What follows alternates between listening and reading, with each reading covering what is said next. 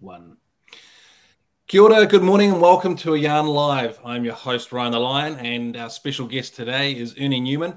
And the subject is what's on everybody's lips, the price of food and what's happening in the food market.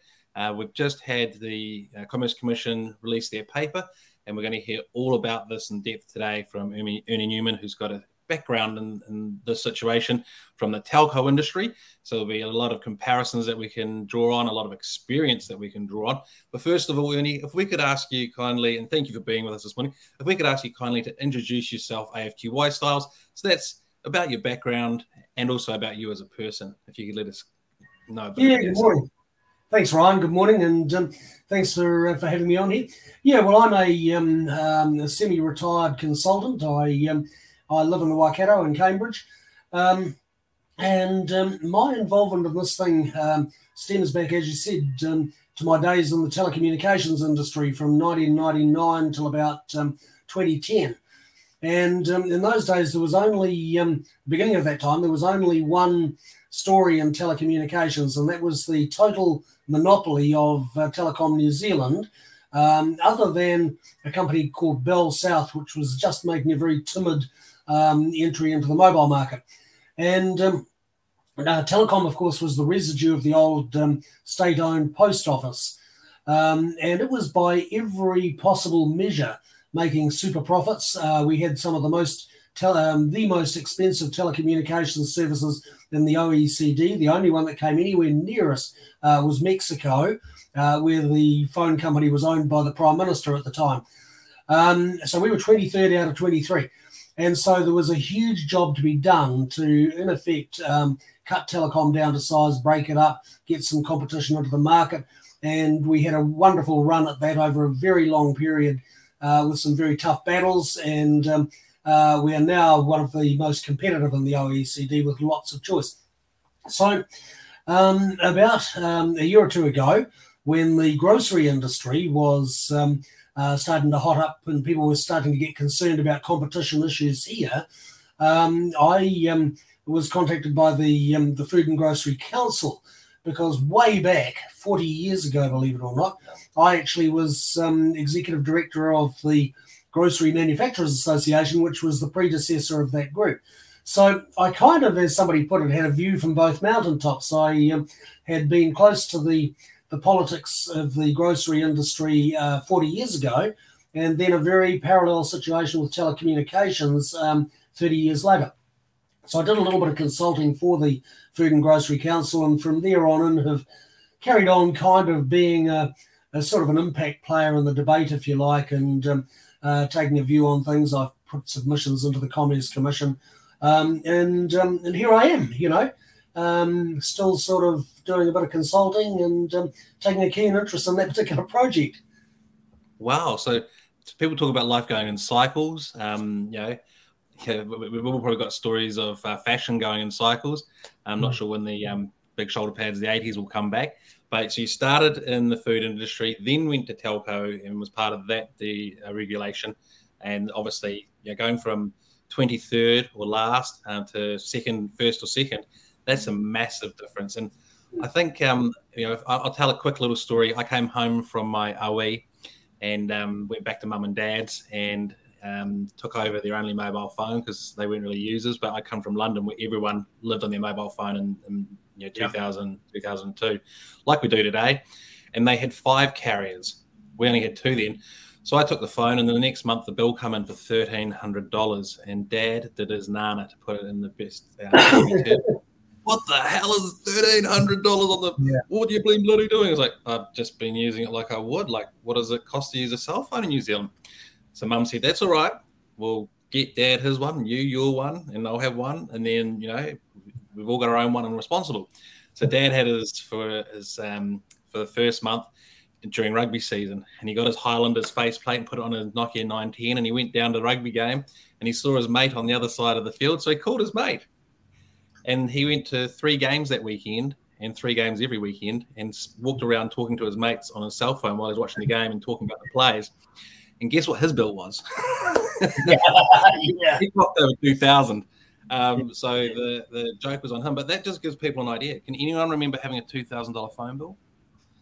Oh, this would have been pre-regulation, right? You know, I've never whereas had one now personally. Yeah. In my time in TUANZ, I heard many, many horror stories, particularly about what they call international roaming charges. And, there were numerous, regular examples of people who'd come back from an overseas trip, having used their phone overseas, and had a roaming bill that was substantially more than their airfares. The highest one I ever encountered or heard of personally was about 49 grand New Zealand for someone who went overseas for a month and watched video clips a lot of the time. My Australian counterpart had one that was closer to 80,000, and it was a total rip-off. And that was just one of many issues that you had in those very, very uncompetitive days of telecommunications. Yeah. Well, we were just talking earlier about today's article written by Chris Keel, who I used to work with. He's an editor, and I was advertising sales when I was at Computer World, with Paul Brislin, who's in the Telecommunication Carriers Forum. Yep. And I think Paul was the editor of Computer World at the time, because he was always writing about Vodafone and their billing. And there was I'm pretty sure it was a $79,000 bill shock for a guy that had gone overseas. And that was, I remember that article, I remember that price for some reason. So you're talking about the 80,000. I think it might be the same one. But yeah, it was just astronomical. But hey, look, we've got a pretty good shape of the telco industry, and as a good comparison, we've got some stats there in terms of my dad's phone bill, these roaming bill shocks. So now let's look at the current day problem, the one that we're here to discuss, which is the food industry. Can you give us an overview? Can you shape it up and please take into account some people will have read a lot about this situation. Some people might have just seen some snippets of the news. Can you give us a bit of a ground up appreciation for what's happening in the food industry right now? Yep. Of course, support. Right. Well, this all started, I guess, 2 or 3 years ago, when most of the impetus, interestingly, came from the suppliers, the hundreds of companies who supply the stuff that we buy at the supermarket through the Food and Grocery Council. And they were increasingly concerned at the imbalance of power between them as suppliers of everything from baked beans through to, kitchen spray and wipe and produce and whatever. And the imbalance of power between them and the supermarkets when they were selling their goods to them. It wasn't commonly recognised by consumers in those days that we actually only have 2 supermarket chains, Woolworths Australia and Foodstuffs. So all the different banner groups that we see are actually accountable to 2 different people. So Woolworths has Fresh Choice, Fresh Choice and Countdown. Foodstuffs has New World, Pack and Save, Super Value, and a few other minor brands. But at the end of the day, there are just 2 people making the big calls on this sort of thing. So, if you are a small supplier and you upset one of those people, that's half your business gone overnight. If you upset them both, then you're dead in the water. And the same applies at the consumer end, because those same 2 people are deciding what those products will sell for. And there's not necessarily a very close relationship between what they're bought for from the supplier and what they're sold for off the shelf. So the suppliers were actually the ones who started the momentum towards this, and it gathered a head of steam. And over a period of time, consumers have come to realise that this is not the competitive industry that it appears on the surface. It's actually an ugly duopoly. And that's, of course, been exacerbated in recent times by COVID and the rash of price increases, which is not necessarily all related to that, but it's part of the same thing. So anyway, the Commerce Commission got on the case, and at the behest of the government, ran an inquiry, a market study as they call it, into supermarkets, and over a period of 18 months, 2 years, came out with a final report and set of recommendations to the government as to the action to take. But one thing that has been a really important outcome of all that has been that the facade of competition has been taken away. And I think people now realise that this is not a healthy market. It's a duopoly. And all the market theory is that the magic number where you get competition, Ryan, is 3. And we saw that in telecommunications in the mobile phone market. We had Telecom and Vodafone for a very long time, and they just matched each other's pricing largely, and kept the pricing right at the top end with a whole lot of, really anti-consumer devices in there, because they just watched each other, and they'd obviously both worked out that it was better for them to retain their roughly 50-50 market share, rather than fight each other aggressively to switch to 45, 55 or whatever. So the prices just stayed up there. It's when you get a third entrant into the market, which we saw with 2 degrees, that all of a sudden that changes, because you can no longer get that kind of passive collusion that you do with 2. 3 is the magic number. So that, I think, is the missing link here. And, the warehouse tried to get into groceries on a large scale, I don't know, 15 years ago. Couldn't do it.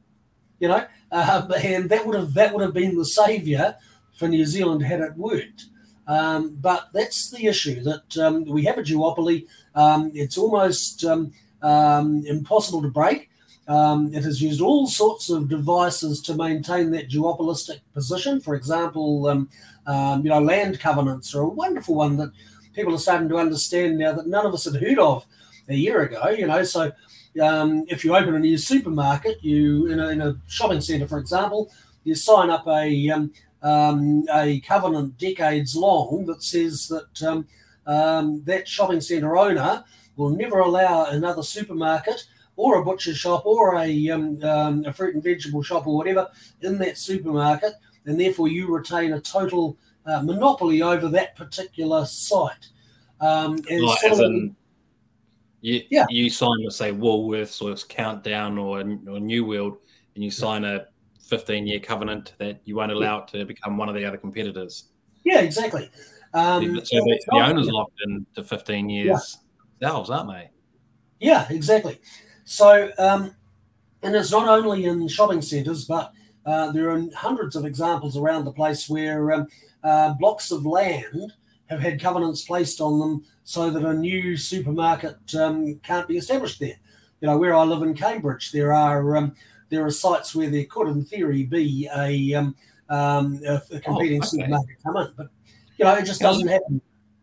Let me understand this a little bit better. So I thought you were talking about, say I go and buy a block of land and put a supermarket on there, and I build on. Yep. I sign up with, let's just use New World. I sign up with New World. I thought you were saying that block of land there can only be New World for 15 years. I can't go and re-sign and swap over in a year's time to, say, Countdown. But you're talking about a block of land as in, like, suburbs. What is the block of land that you're referencing? Is that just the site that the supermarket's on, or all of the above? So whether it's shops, competing shops within the same mall, or whether it is a block of land that happens to be available somewhere that could be used for a supermarket, that the existing supermarket down the road has taken an interest in and slapped a covenant on so that the competing chain cannot get hold of it. There's all kinds of permutations of this. But the Commerce Commission, when they started delving into this, found around 200 covenants of that kind. And, they're there for no reason other than to stop a competitor coming into the market. So I'm still sort of can't believe what I'm hearing, in the sense that someone can go and put a covenant, which I assume is a legal thing, obviously a legal thing, that stops someone starting a business. Oh, absolutely. Yeah. I mean, a good parallel is in residential housing, for example. Sometimes you might sell a block of land, but you might put a covenant on it to say that you can't have anything other than a single-story house on it in perpetuity, or that so that you can't be built out. There are lots of examples of that kind, or developers will frequently put covenants on to say that this is going to be an upmarket snobby subdivision, so every house has to be at least $2 million. It's the same concept. It's putting a constraint on what can happen to that land in order to protect someone else's private interest, which in this case is the owner of the competing supermarket down the road. So that's only one of the tricks. Yeah. So just quickly, if I have a big block of land and I subdivide it and I want to make 20 houses, all of equal sort of on it, and I can kind of understand that. But for someone to walk along and go, let's just put a covenant on that piece of land so that no one else can build competitive business near us, and let's block out all the land. I mean, that's I'll use the term I think is correct as anti-competitive behaviour, and it's allowed. It's mind blowing to think that this is possible. I might have the wrong end of the stick, but it does seem like people have got the freedom to go, I'll just stop in on having a shop within me. It is not illegal. It has not been illegal up until now, but it has also not been very visible up until now. And what the Commerce Commission has done is unearthed the scale of the problem and drawn attention to the anti-competitive outcome that has to the detriment of consumers. So if you're one of the two big companies that's continuing to make money, you're one of the two big companies that's got the money to afford to go and put covenants everywhere, or have a team of people that do it. That's their job, That's one of the things when in any industry, when organisations get to that scale, they have the deep pockets to be able to spend money on doing things. Lots of lawyers, Ryan. Okay. Yeah. So what is what do you think is the Commerce Commission?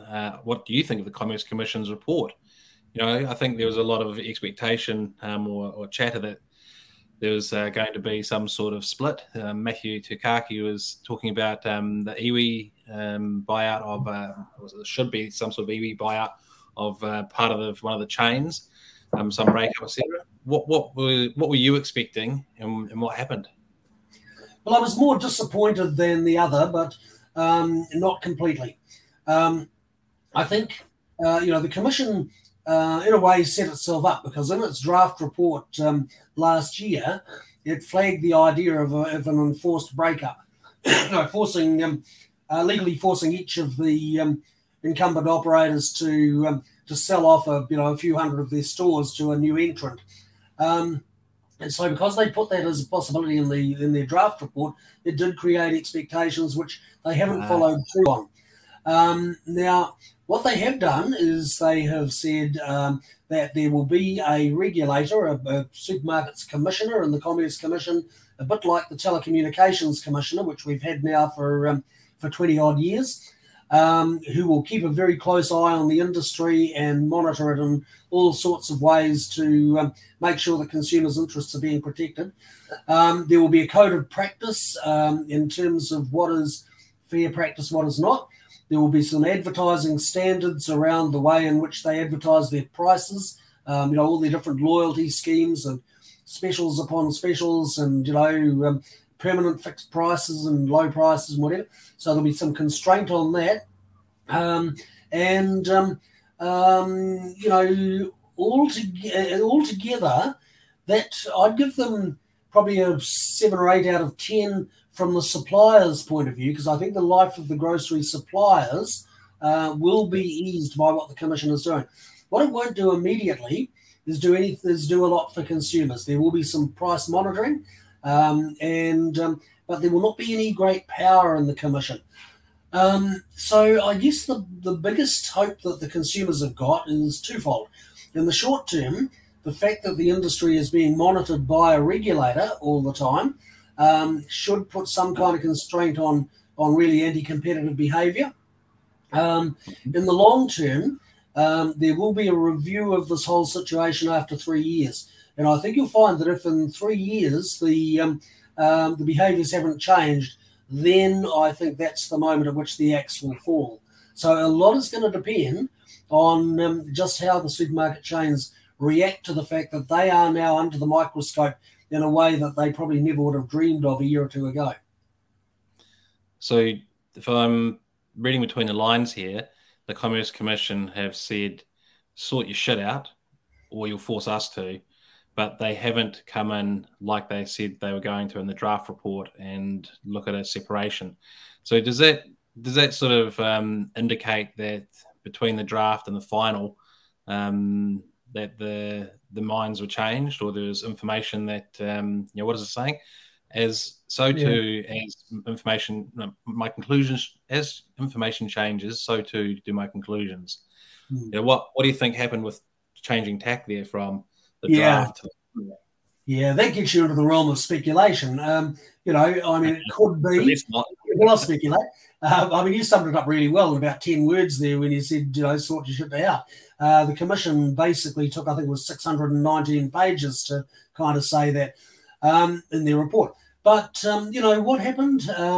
Well, maybe the politicians were behind the scenes and saying, look, this is going to be a hell of a legal battle if we go in here to break these two companies up. One of them's an Australian-owned substantial grocery industry participant. That's Woolworths Australia, who've got the Countdown and Fresh Choice brands.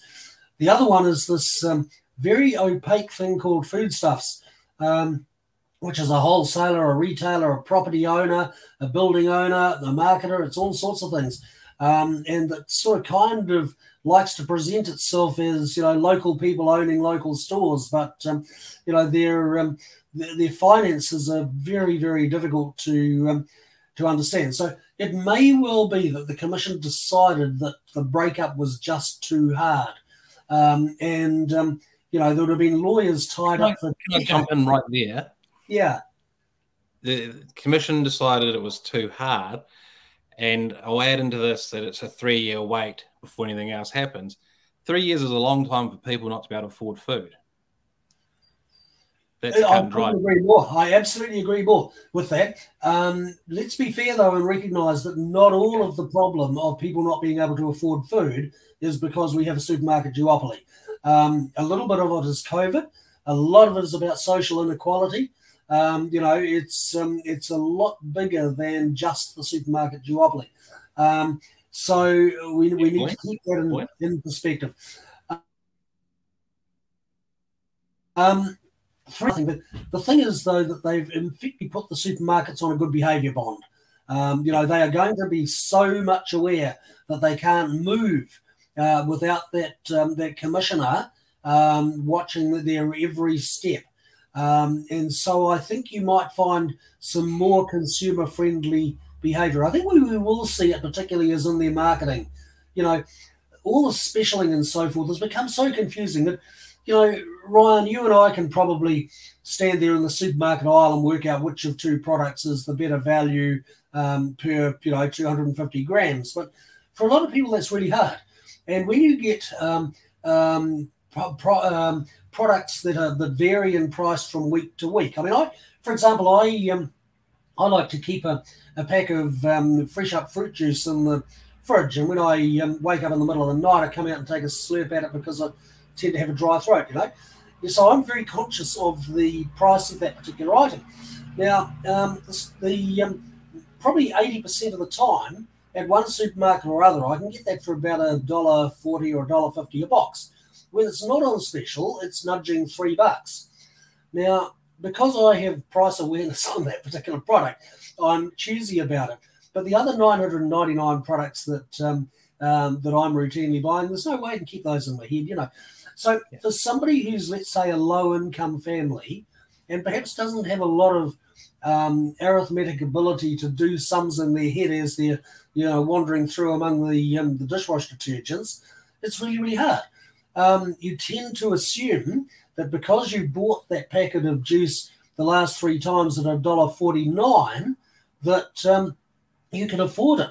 And then you suddenly find next time you go in, it's doubled in price. So people get ripped off. The special price effectively becomes the norm. And on the odd occasion that you buy it at full price, you're being ripped off big time. So there's lots of examples like that in the way in which they're marketing, which are very, very confusing and advantageous. I really pity the people who have low arithmetic literacy and low budgets. So I can't do sums in my head. I have to use a calculator, and I'm very fortunate in the sense my wife might sound a little bit stereotypical, but my wife does the shopping. and she has worked out a whole lot of things. But one simple thing was very early on with the lockdown, with the release of new shopping dates for online shopping. It was at 12 o'clock at night. So she would sit there with her order, just like you're buying concert tickets, and go to get it. But because she's had major surgery, she had brain surgery, she was able to get on, and that's partly why she does the shopping, because she doesn't work, can't. But she does her shopping and does our cooking and all the rest of it, and really enjoys this, doing that sort of stuff. So she worked it out. But I said to her one time, "Where are the blueberries? Why haven't you got any blueberries?" And she said, "Well, they're $12.99 a punnet at the moment." I was like, "What? Did you say 12? It was $2.99. I thought $2.99. When we got up to $2.99, I thought that was expensive. Are you sure you don't have a brain, from your brain surgery, you didn't misread that?" And she's like, "No." And it was at one point $12.99. Now I've got no idea whether it was seasonal or whatever might have affected it, or the whole crop got wiped out because of some storm, or if it just was really, really high pricing. But it may, stop me in my tracks. And this is to your point, like then you start going, "Oh, what is actually normal pricing?" Yeah. What is? But as you go through the super, if you're shopping back in the old days when I'd go through and do the shopping, and you take stuff off the shelf and put it in, because you go, need the bread, need the milk, have the bacon, the eggs, the cereal. You don't necessarily. Oh, you sort of would, but not 100%. There'd be certain items that you look at the price and go, "I'll get that bacon because it's a bit cheaper." But most of the stuff, you got the same stuff every time. You don't really look at the price because it was kind of, it just rolled on each time, Yeah. So the price fluctuations. In telecommunications, when Teresa Gatting was the boss of Telecom, she once made a comment that I'm sure she lived to regret in front of a conference, and said something to the effect of, "Let's face it, in telecommunications, we use confusion as a marketing tool." And that's exactly what's happening in grocery, except they've mastered it far better than the telecommunications people ever did. And there was a very interesting moment. The Commerce Commission ran many hours of online video conferences, a bit like this, on when it was doing its report. And there was a guy from an organisation that represented the very low-paid, real struggling families. He was talking about this and how really impossible it is for his constituents to work out when they're in the aisle what to buy and what's good value and what's not. The next person to speak was a guy from Countdown, who said, "Oh, that's not the feedback we get." He said, "Our feedback tells us that our customers are surprised, excited, and delighted when they find a product on special." Now, if that's not an example of two people talking past each other, I don't know what is. But you come back to the fact that the products that these guys are selling are necessities of human life. When the telecommunication industry was screwed up, you and I were robbed in the price of our telecommunications. We can always use them in the supermarket industry. When things go wrong like this, kids starve, and so we can't let this go on in the way it is. Well, look at Dave Vitale and BBM as an example. And I know they're not the only one, but you talk about visibility. He is very visible, and got to add in, and this is part of the question. Part of the question is that Foodstuffs and Chris Quinn are very supportive and supply them with a lot of food for their food bank, and probably others. So this is when you get into that. On one hand, groceries are bloody expensive, but the grocery companies are supplying the likes of BBM and other places with a lot of food free for their food. So that's kind of good. Oh, are they good or are they bad?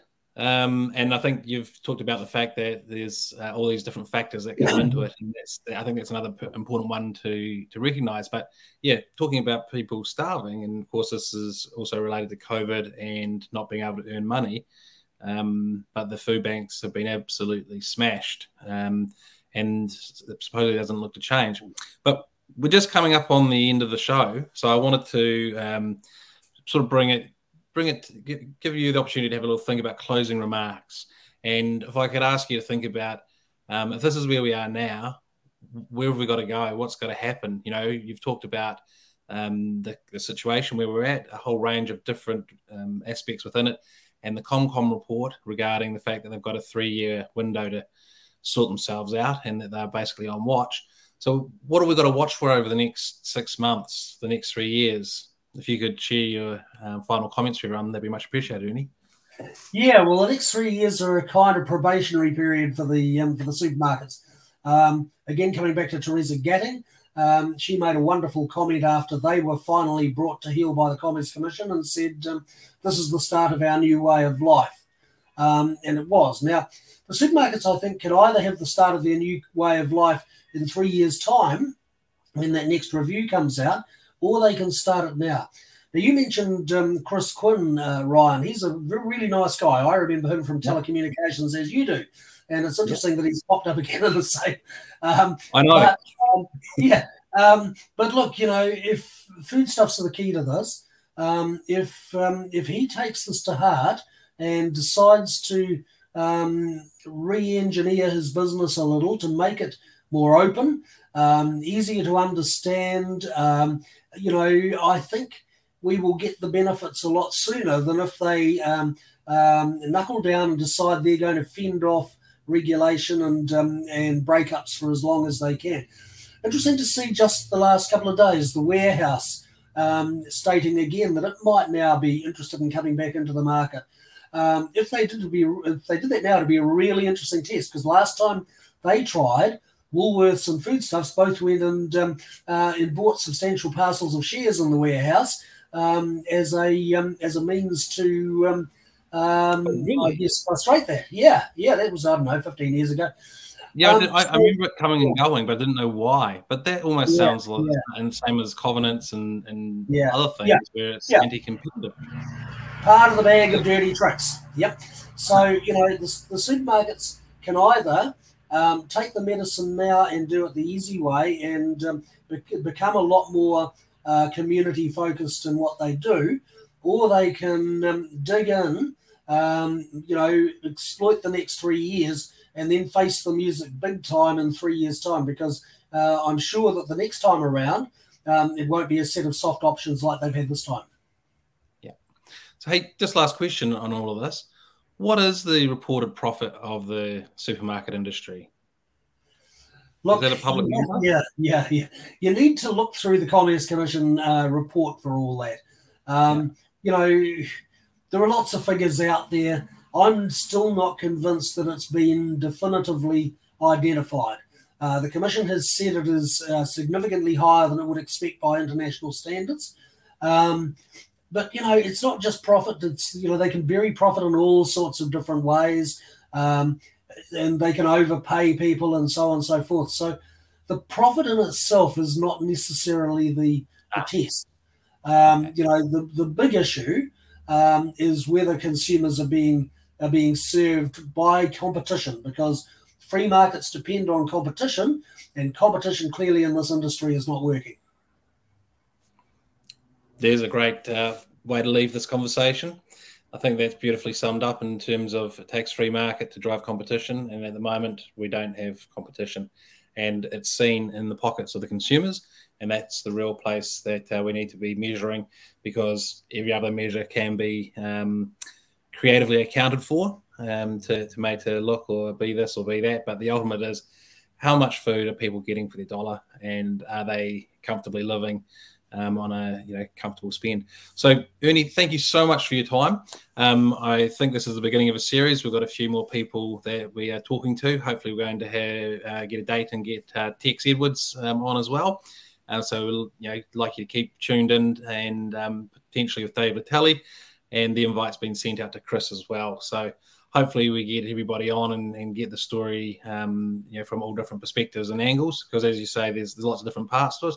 And the more information we have about this, the more awareness, you talked about visibility, the more that people can understand and start to really keep an eye on it, because ultimately if the consumers, whether they're walking down the aisle and not aware of what they're spending, or at a bigger picture, aware that the prices appear to be quite high across the board, and there's a or did you say there's a facade of competition with 7 or 8 brands, but behind it there's only 2 suppliers, then we need to really keep on top of this and make sure that we're getting a good bang for our buck, or a good tummy full of food for our dollar. So once again, thank you very much for your time and your input.